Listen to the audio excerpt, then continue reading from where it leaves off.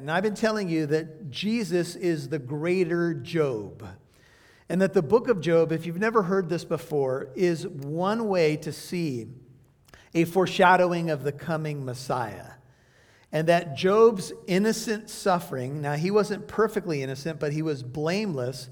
And that's what God said about Job. In Job chapters 1 and 2, it is God that is bragging on Job. It is God that is lauding Job.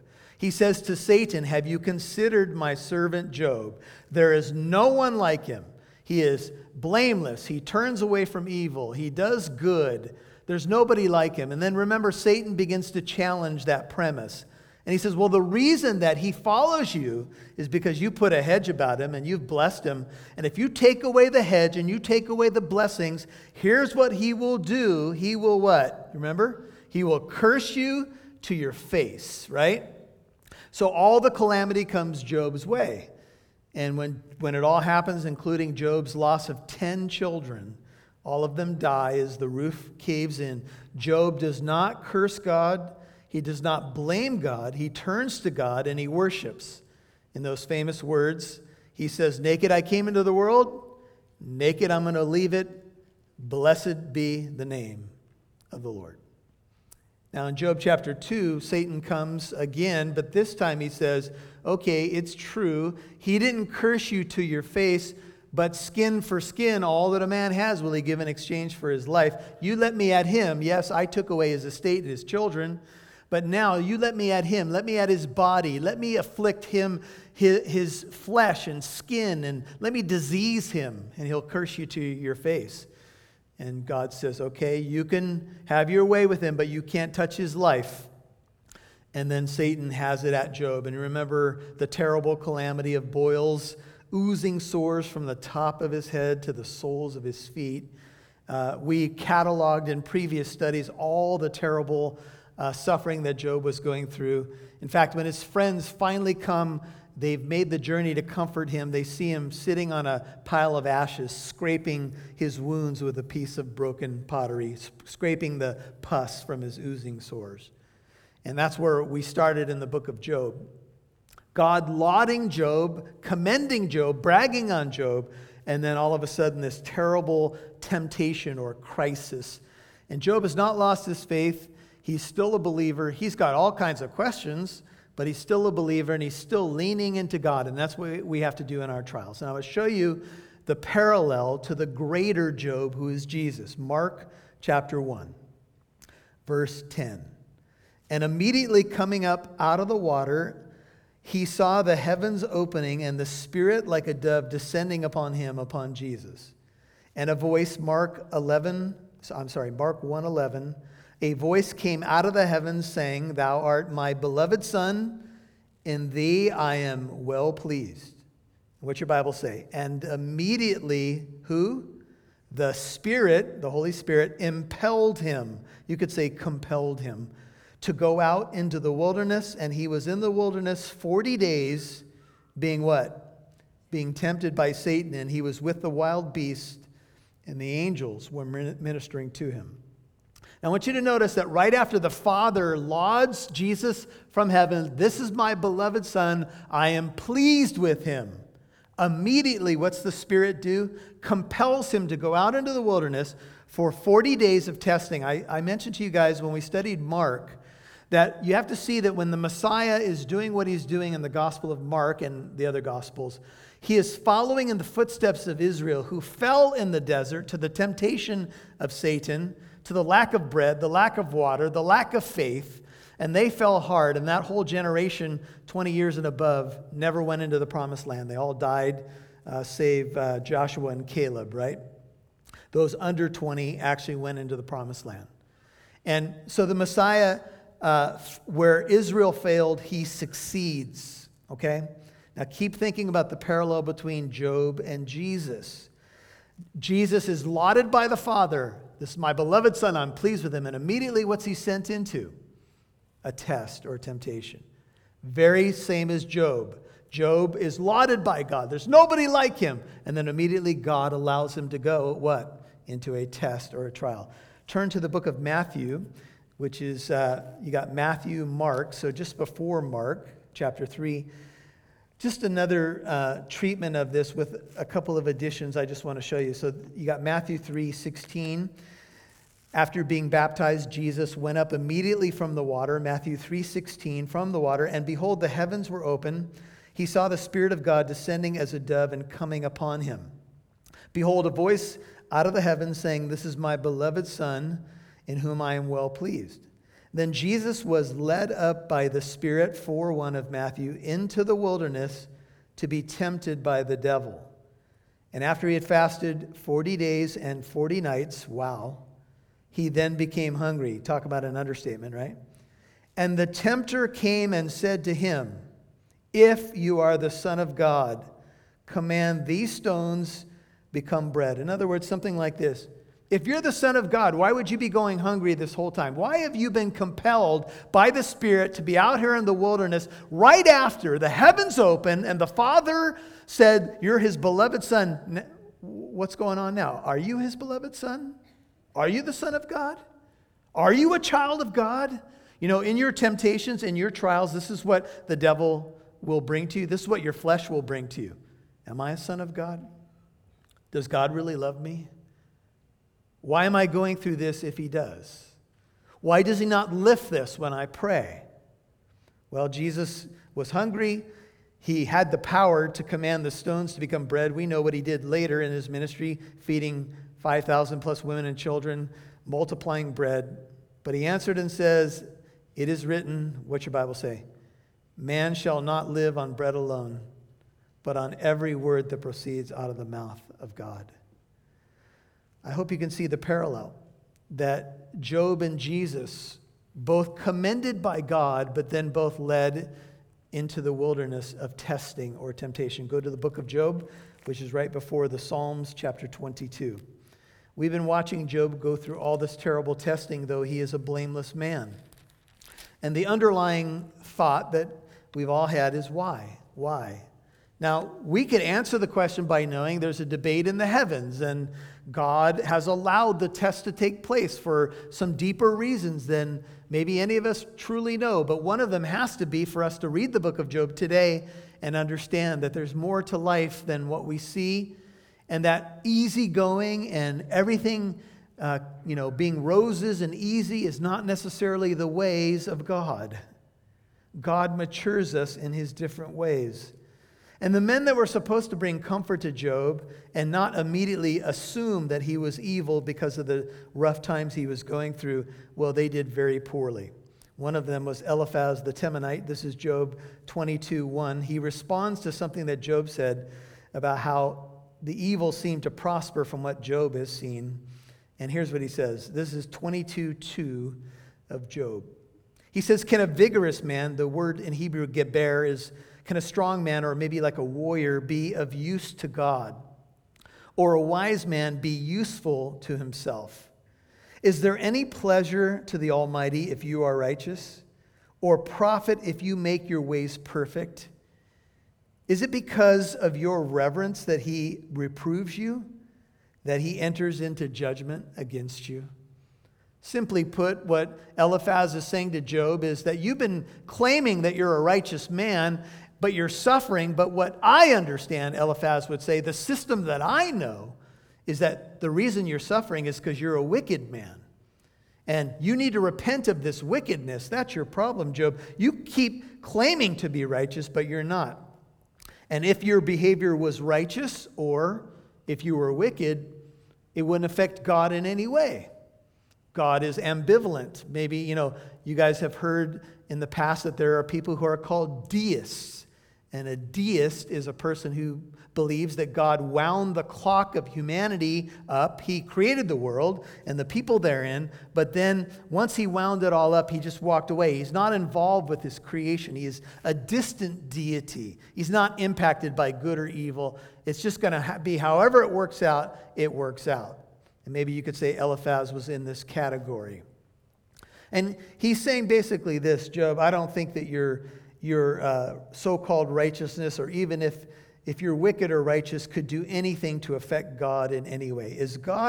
Can God be affected by the behavior of you and me? What do you think? The answer may surprise you. Because the answer is that God is impacted by our behavior. In what way, you may ask? Well, Ezekiel 6:9, God says to Israel, "You have broken my heart. By your idolatry and your adultery, by cheating on me spiritually with other gods, you have broken my heart." Ezekiel 6:9. You all know that the Bible says in Ephesians 4:30 that we can grieve the Holy Spirit by doing what? By speaking unkind words to people. In context, perhaps even letting the sun go down on our anger.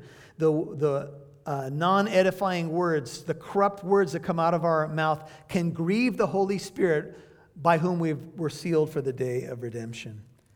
In Psalm 78, 40 and 41, as the psalmist goes through the wilderness wanderings of Israel, he says how often they pained the Holy One of Israel, how often they grieved him in the desert. Now, I cannot tell you that I understand how God has these emotions and feelings, how God could be described in ways that I would understand as brokenhearted. If someone was brokenhearted, I could see it on their face, I could see it in their demeanor, I could see it maybe in, or hear it in their words.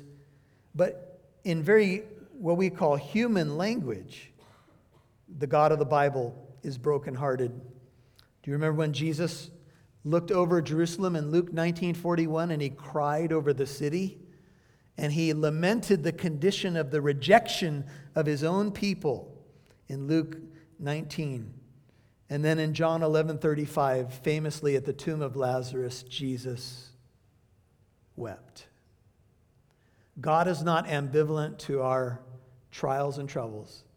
He cares about how you act. He cares that you mature. And brothers and sisters, that's part of the reason why he tests you. Because he doesn't want you to be stuck. He doesn't want you to stay where you are. He's conforming you more and more into the image of Jesus. And he stretches us in the tests. And when Shane prayed earlier, I would wholeheartedly agree. I rarely enjoy the tests. Can I get a witness? Anybody else out there?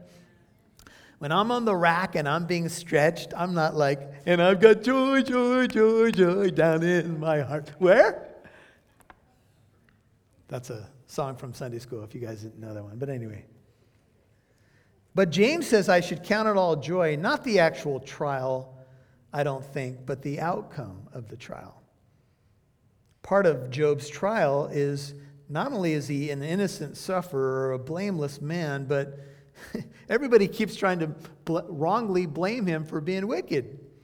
He says, Eliphaz, who started off kind of nice in chapter 4, says to Job, "Is not your wickedness great and your iniquities without end?" Dude, you're a rotten sinner. Your wickedness is great, and you just sin it up and you sin it up and sin some more. Verse 6, "You've taken pledges, you've demanded security of your brothers without cause, and stripped men naked." The language here is you took the last coat. Somebody needed a loan from you, and you were a famous man of the East, and you had money and possessions and servants and property. And when you gave a loan, you took the man's last coat or cloak, which, by the way, in Jewish law, Exodus 22, 26, and 27, was forbidden in Israel. If you took someone's coat that kept them warm, that was a no-no. That was against the law. Notice he says, "To the weary, you've given no water to drink." Picture Job with his oozing boils, his devastated life. Man, if you have friends like this, who needs any enemies, right? He says, you've given no water to drink, and from the hungry, you've withheld bread. In Matthew 25, when Jesus describes his people, he says, "I was hungry, and you gave me something to eat. I was thirsty, and you gave me a drink. I was in prison, and you visited me. I was sick, and you came to me." And the righteous will say, "Well, when did we do this for you, Lord? When did we see you hungry?" And et cetera, et cetera. And he will say, "When you did this to the least of these, my brethren, you did it to me." Where is Eliphaz coming up with this stuff? That Job withholds bread and water from the most hurting people. Notice, it gets worse. "You've sent widows away empty, and the strength of the orphans has been crushed." The psalmist says that God is a defender of widows and orphans. He's the father of the fatherless. When I first became a Christian, that was such a meaningful verse to me because I was a young man who was fatherless. My own father walked away when I was 4, and I never met him. And that verse meant a lot to me because I knew I had a heavenly Father who cared about me. If you want the verses, it's Psalm 68, 5 and 6. It says, a father of the fatherless and a judge or defender for the widows is God in his holy habitation. God makes a home for the lonely. He leads out the prisoners into prosperity. Only the rebellious dwell in a parched land. This is pure and undefiled religion in the sight of our God and Father, to visit orphans and widows in their distress, James 1:27, and to keep oneself unstained by the world. This is God's heart. Do you see what Eliphaz is saying to Job? Man, you don't have God's heart. You sit there and say you're blameless, but look at what you do. Now, these were false accusations because I don't see any record that Job did this. How could God call him a blameless and upright man if this was what Job was all about? But remember, Job is a foreshadowing of the greater Job, Jesus, who was what? Falsely accused of doing wrong when he didn't. Jesus was, of course, the only truly innocent person. Job was blameless, not perfectly innocent or sinless. Jesus was sinless. Job was not. But Job is a shadow, as best as he can be, of the Messiah. And the only thing that they could say of the Messiah to get him crucified was to throw false accusations his way. Let me just say to you, one of the ways that we experience some of the trials that Job experienced is through false accusation. Have you ever been falsely accused? It's a painful thing. It's a hard thing because you don't know if you should defend your honor and run over there and try to fix it or send that email back to that person. Oh, let me tell you something. That's not true. And you're a liar. And sometimes, God just says, you let me take care of it. I will defend your integrity. But look, there are people who like to talk and people who like to make accusations when they don't know what they're talking about. And I think this is what's going on with Job. Talk about pain. He says, therefore, Eliphaz speaking to Job, snares surround you. Here's why you have problems, Job. And sudden dread terrifies you. Or darkness so that you cannot see, and an abundance of water covers you. You want to know why the waves of trials keep coming your way? Here's why. Because this is what you've done. You've committed evil. You're wrong. But that's not true. He says, is not God in the height of heaven? Look also at the distant stars, how high they are. And you say, what does God know? Can he judge through thick darkness? Eliphaz is painting a picture like Job is trying to say God doesn't see everything. That's not what Job was saying. Job was saying, I don't see everything. Job was saying, my view is clouded. I don't know what God's doing. I have questions for God. I don't think Job was saying God doesn't know what he's doing, but that's what Eliphaz implies. He says clouds are a hiding place for him, 14, so that he cannot see, and he walks on the vault of heaven. Will you keep to the ancient path, which wicked men have trod, who were snatched away before their time? It's an interesting phrase because it's used also in Ecclesiastes that some people die before their time. Is it possible to die before your time? Well, we have other scriptures that say all the days of our life were written in his book before what? One of them came to pass. Which is it? Well, if you are foolish and you do dumb things and you test the Lord, you may, and I'll put this in quotes, die before your time. If you take a gun and you shoot yourself, and sadly people have done this, you may have died before your time. That's not what God had for you. Now, God can still turn that around in families' lives. I know there's been a lot of people hurt and wounded by suicide, and I'm not making a commentary on that, but I'm just saying this. Imagine someone who grows up in a home, and they become an addict, and they're on the street, and they're addicted to a drug, and they inject a drug in their arm, and they end up dying of an overdose. Did they die before their time? I would submit to you, yes. Did God know what was going to happen? Yes. God can't learn anything, but still. And here's, I think, what Eliphaz is saying to Job. He's saying, well, that's why you're sick, Job, because you're evil. You're going to follow in the path of all the other evil people. You're going to walk in their ancient path, who were snatched away before their time, whose foundations were washed away by a river. They said to God, here's the problem, depart from us, and what can the Almighty do to them? They lived their life basically shaking their fist at God, yet he filled their houses with good things, like you, Job. But the counsel of the wicked is far from me. The righteous see and are glad, and the innocent mock them, saying, truly our adversaries are cut off, and their abundance the fire has consumed. Eliphaz piles it on, assuring Job that God will judge the wicked. God dwells on high. He sees everything. Job's actions have been well within his view. And Eliphaz basically says, you're just walking the same path as all the wicked people. This is what happens to wicked people. I've been telling you, wicked people do bad things, and they get judged for it. And you're just the same as everybody else, Job. Don't think you're the exception. You won't submit to God's lordship, you're going to be swept away like the chaff in Psalm chapter 1. Now, I would say this. If Eliphaz was talking to a wicked person and telling them to repent of their sin lest evil come upon their house, that might be a legitimate way to use this text, right? But that's not who he's talking to. He's not talking to a person who's so far from the Lord that they need to repent. He's talking to Job, a godly and righteous man.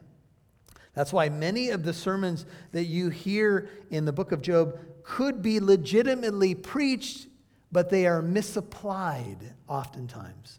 And that's what we have to see. He says, final appeal from Eliphaz's final speech in the book. Some softer tones here. He says, yield now and be at peace with him, with God, and thereby good will come to you.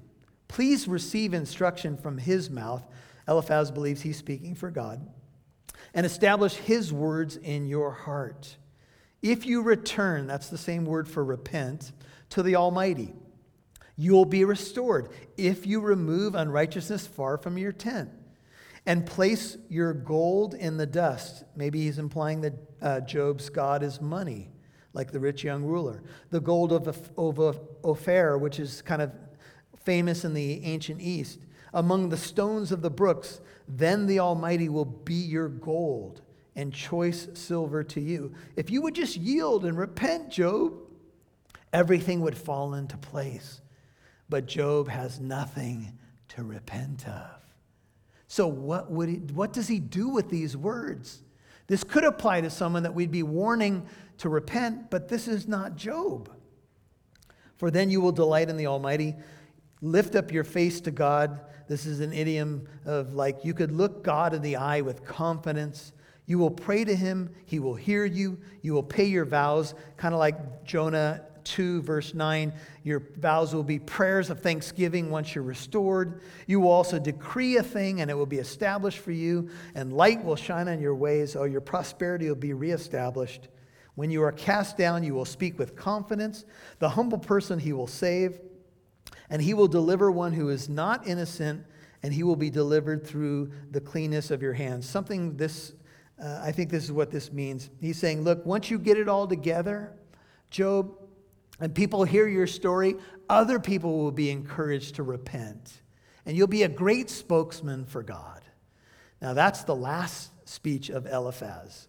Now, if you're Job, sitting on your pile of ashes, scraping your hey, thanks, bud. Appreciate it. That's another just wonderfully encouraging speech from my comforting friends. You guys are so awesome. Poor comforters, right? Now, here's Job in his pain, and Job replies, even today, 23:1, my complaint is rebellion. His hand is heavy despite my groaning. Now, Job is saying, look, I think I've been complaining a lot, and maybe my complaint even now is rebellion, but I have to say, his hand is heavy on me.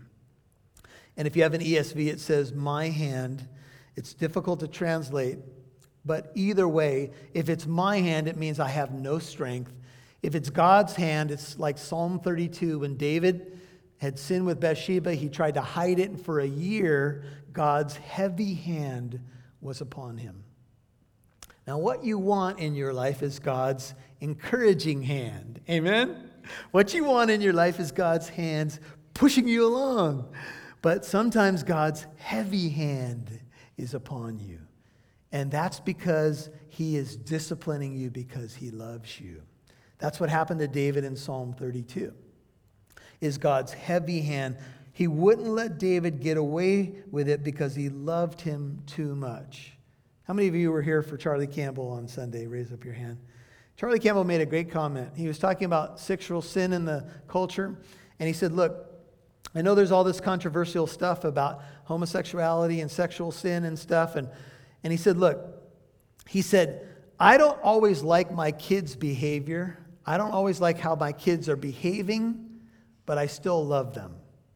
The same is true for people out there in the world demanding that they want to do what they want to do sexually, and they're painting the church as though we hate them. That's not true, brothers and sisters. It's not true.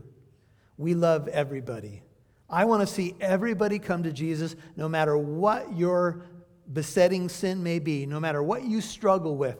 That's not the issue. But the issue is that if you want to justify your behavior and change the Bible to accommodate your lifestyle, that's where we cannot agree. I can say, like my children, I love them. I didn't always, and they're now older, I didn't always appreciate their behavior. And Charlie said, sometimes I even say to my kids, what you're doing is sinful. But does it mean I don't love my kids? Of course not. It just means I don't agree with how they're behaving.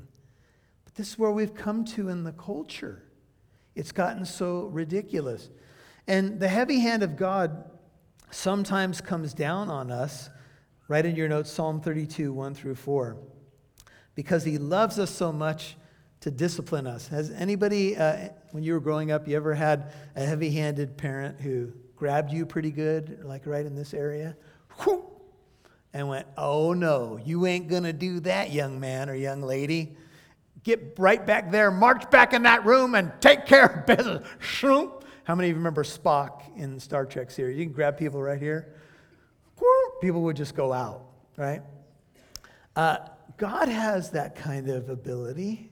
Amen? Just kind of a... And when you get the... Just know it's because he loves you. But that's not what's happening to Job. Job is not being disciplined by God. God is Job's biggest fan. So when you're going through a trial, don't always think that it's because you did something wrong. Don't try to come up with something. Are you this person? I don't know what I did to deserve this, but I must have done something to deserve this. Right? Hey, we're in a fallen world. It's a broken world, and sometimes things happen, and it's not always that God's disciplining you, and you've got to try to find something. Yeah, oh, was this on Tuesday morning? I know what it was. The last little half and half, I poured it in my coffee. I didn't save anybody for the other person. That's what's happening right now. No, I don't think so. See, if we do that, then we're misunderstanding God's love for us. God's not trying to nitpick your life, brothers and sisters. He's not trying to look for the little things that you do wrong. Aha! Now, maybe some other people do that. Ha-ha! See? That's not God. God loves you. And so Job is feeling listless without strength, and he says, oh, verse 3, oh, that I knew where I might find him, find God, that I might come to his seat. If you do a concordance search on the phrase, oh, that, it's used more times in Job than any other book in the Bible. Job says in Job 6:2, oh, that my vexation were actually weighed. In chapter 6, he wishes that God would kill him before he denies God. In chapter 14, verse 13, he says, oh, that thou would hide me in Sheol until your judgment passes over me. Hide me, God. In Job 19:23, he says, "Oh, that my words were written in a book. Oh, that they were inscribed in a book. If I die in this state, I wish that my defense at least was recorded." Ironically, it is in a book. And in Job 23:3, Job longs to find God, and he aches to meet with God. Oh, that I could find him. Oh, that I could meet with God and come to his seat. What seat is that? It's the judgment seat, right? It's the throne. Skip ahead to Job 31 for a second. Job 31. Some of you need to mark this verse because if you have little kids or people don't have great listening skills around you, this would be a verse for you to mark. Job 31:35 says, "Oh, that I had one to hear me." Everybody mark that in your Bible. Nobody listens to me. Is that you? Nobody hears me. My friends don't hear what I'm saying. God doesn't hear what I'm saying. Oh, that I had someone to hear me.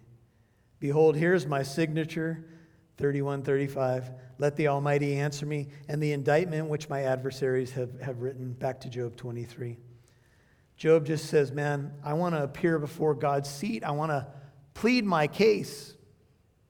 Brothers and sisters, do you know that you can do that as many times a day as you want? Do you know why? Because Jesus is seated at the right hand of God the Father, and he ever lives, Hebrews 7:25, to intercede for you. Did you know that? You're invited to a throne of grace that you might receive mercy and help in time of need. Job doesn't have the full conception of Jesus yet. He has the idea of a mediator and a redeemer. We've seen that. But he doesn't know Jesus by name. He doesn't understand the full gospel, but we do.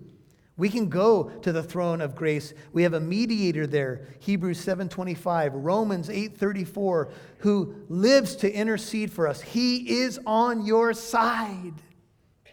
He is for you. He is not against you. In fact, he's painted in the original language as a defense attorney, so that when the adversary comes to accuse you, Jesus is actually standing on your side. That's pretty good news to have Jesus on your side, isn't it? But Job doesn't have that full picture. He says in 23:4, I would present my case before him, fill my mouth with arguments. I would learn the words which he would answer me and perceive that what he would say to me. 6. He would contend with me by the greatness of his power. Would he do that? He is not sure. No, surely he would pay attention to me. I think he would listen. There the upright would reason with him. 7. And I would be delivered or acquitted forever from or by my judge. If I could just get there. If I could just talk to God. If you took a microphone on the street of Corona right now and you said to somebody, hey, maybe you interviewed 10 people. Hey, if you got to appear before God, what would you say? Wouldn't it be interesting to hear the answers? Do you know a lot of people responded to a Barna survey, and they said that one of the things that they would ask God, and this was the top answer, is why is there so much pain and suffering in the world? Well, that's what Job wanted to ask, but it was kind of personal. Like, why? Why am I going through this? But he says, look, I believe if I got before him, he would listen to me. 6. I believe he would acquit me forever. And in the gospel of Jesus Christ, here's what we have. It says in Colossians 1:22, but now he has reconciled you by Christ's physical body through death to present you holy in his sight, without blemish and free from accusation. Colossians 1:22. Right now, you are blameless in God's sight. How? Because you have the righteousness of Christ credited to your account by faith. That's the good news of the gospel. Not only are you forgiven of every sin you've ever committed, but the righteousness of Jesus has been credited to your account by faith, and you are now free from accusation. That's really good news. That's what the greater Job does for us. He says, behold, I would go forward, but he is not there. Here's the problem. I want to appear before God, but I can't see where he is. I go forward, he's not there. backward, I cannot perceive him. 9, when he acts on the left, I can't behold him. He turns on the right, I can't see him. But he knows the way I take. And when he has tried me, when he has tested me, what's your Bible say, brothers and sisters? I shall come forth as gold. I can't see him. John 4:24 says, God is spirit, and those who worship him, it's up on the wall, must worship him in spirit and in truth. Colossians 1:15 says, God is invisible. Visible to my eye. He's spirit. But Jesus is the physical manifestation of the invisible God. That's what Colossians 1:15 says. Jesus is God in a bod, if you like rhymes. So, one of the objections that people bring up is, well, if God really wanted to make himself known to us, why didn't he show up? Oh, he did. In the very history in which we are embedded, in this very history 2,000 years ago, Jesus showed up, did miracles, raised the dead, opened the eyes of the blind, unstopped the ears of the deaf, raised people out of the tomb after being dead for 4 days, and raised his own body from the dead. Is that enough evidence for you that God walked among us? I'd say so. He even calmed the sea, cast out demons out of people, and he is alive. And sometimes in our trials, we say, Lord, your spirit, like the little boy on a storm-tossed night, the lightning strikes, the thunder's happening, and he cries out for mommy to come in the room, and mommy comes in, it's okay, just cry out to Jesus. And the little boy goes, I know, but right now I need someone with skin. I need somebody here, right? And this is where, brethren, we can become God's hands and feet to other people. This is where the body of Jesus Christ, think of Jesus as the head, and so we're the hands and the feet. So the head tells us, I want you reaching out to that person. I want you to speak my truth.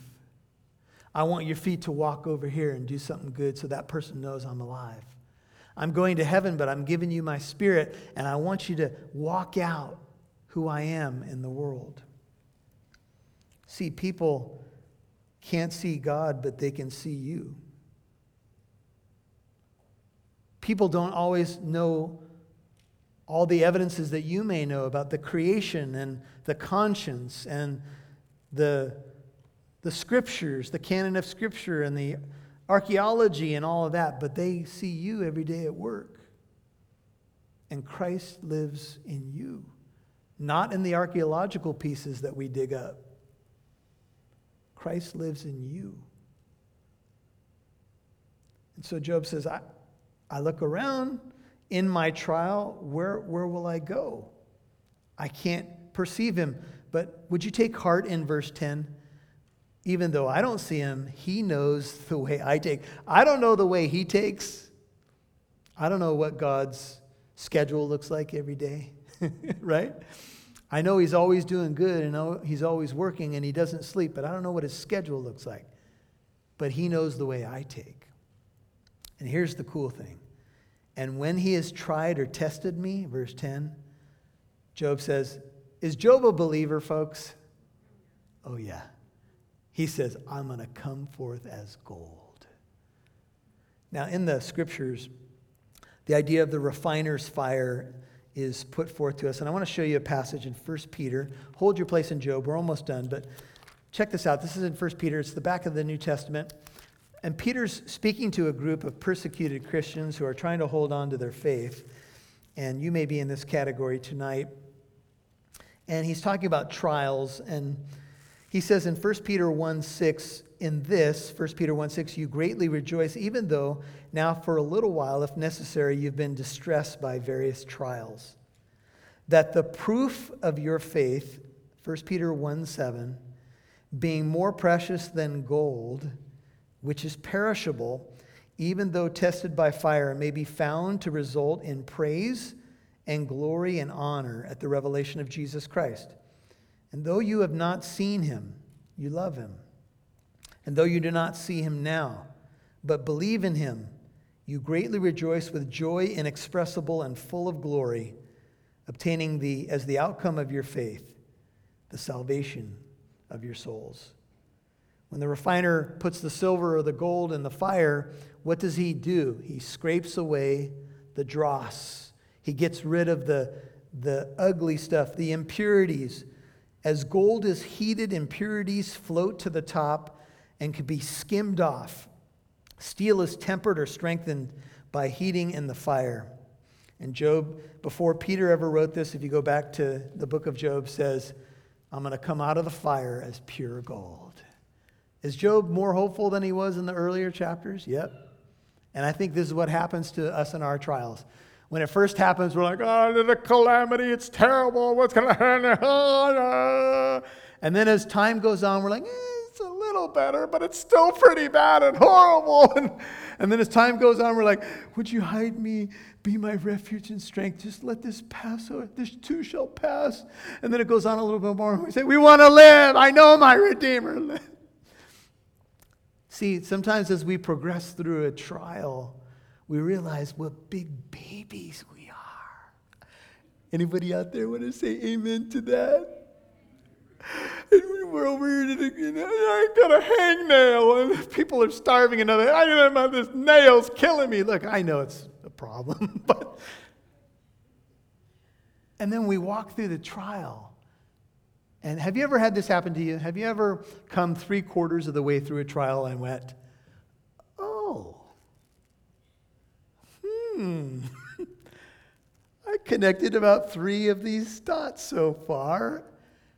I have a feeling that's what you've been up to, Lord. Man, that was a long journey to get here. Right? And that's because God tests his people to stretch you.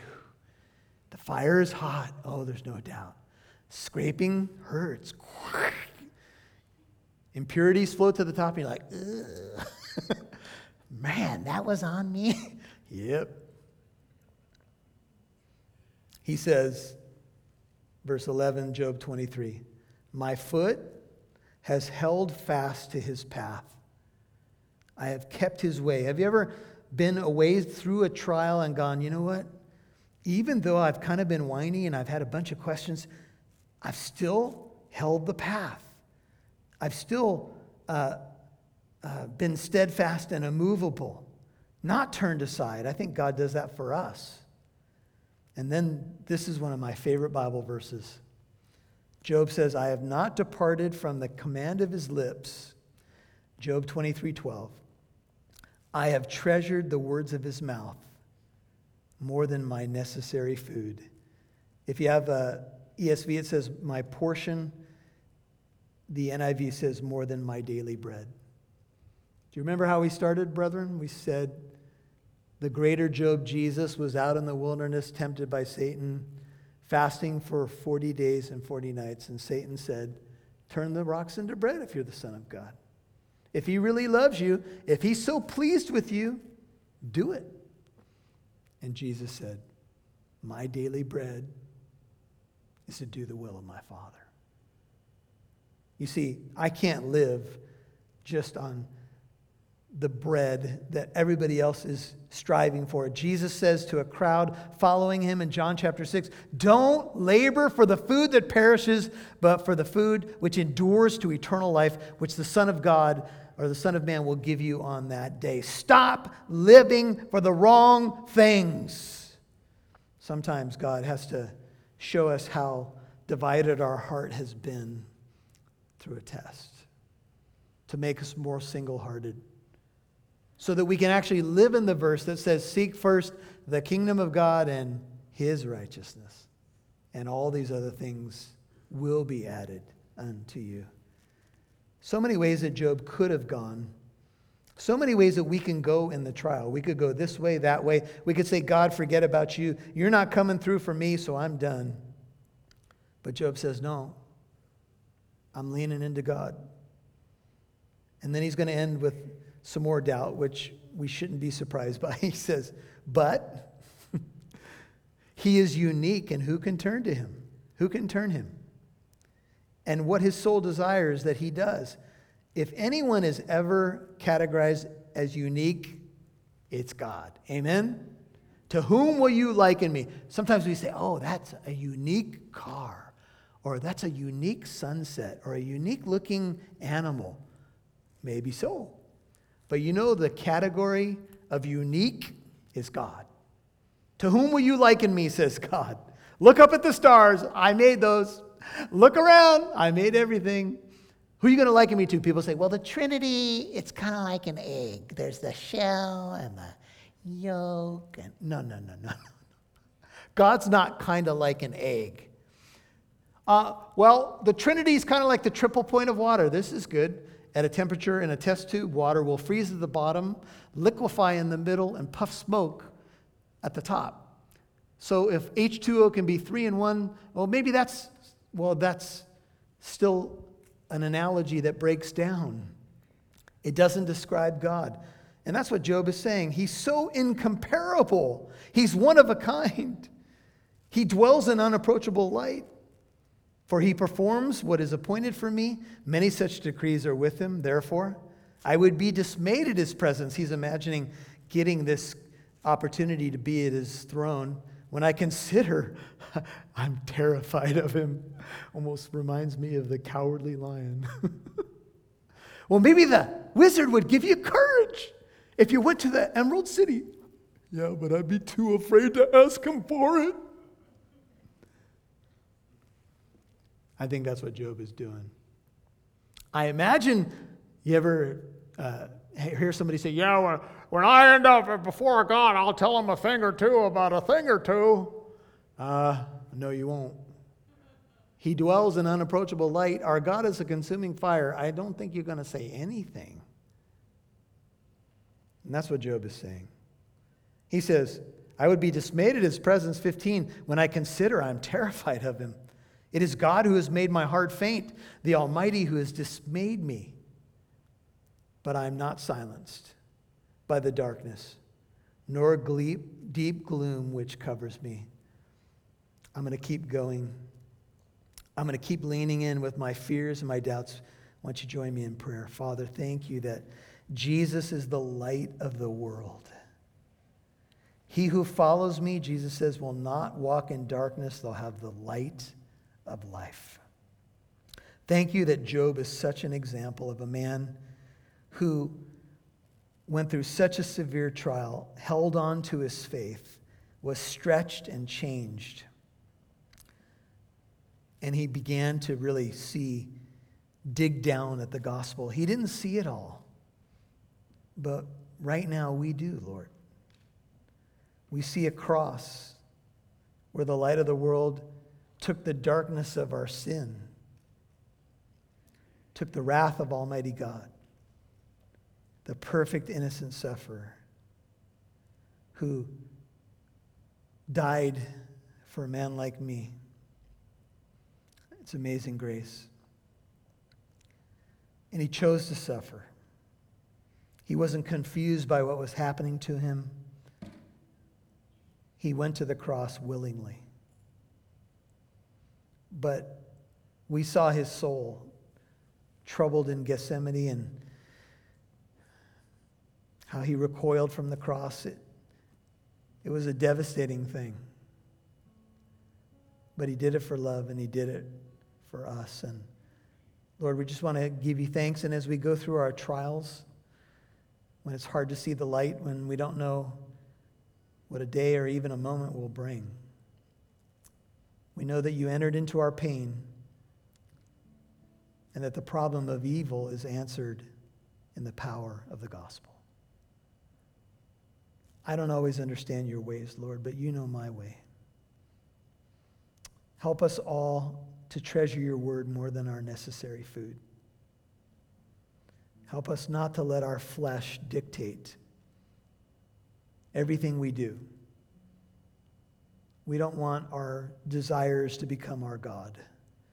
We don't want gold to be our God. We want you to be our God. Now, as you keep your head and heart bowed, would you just spend some time meditating on God's word, letting that word seep down into your heart, Let it encourage you. These are his promises.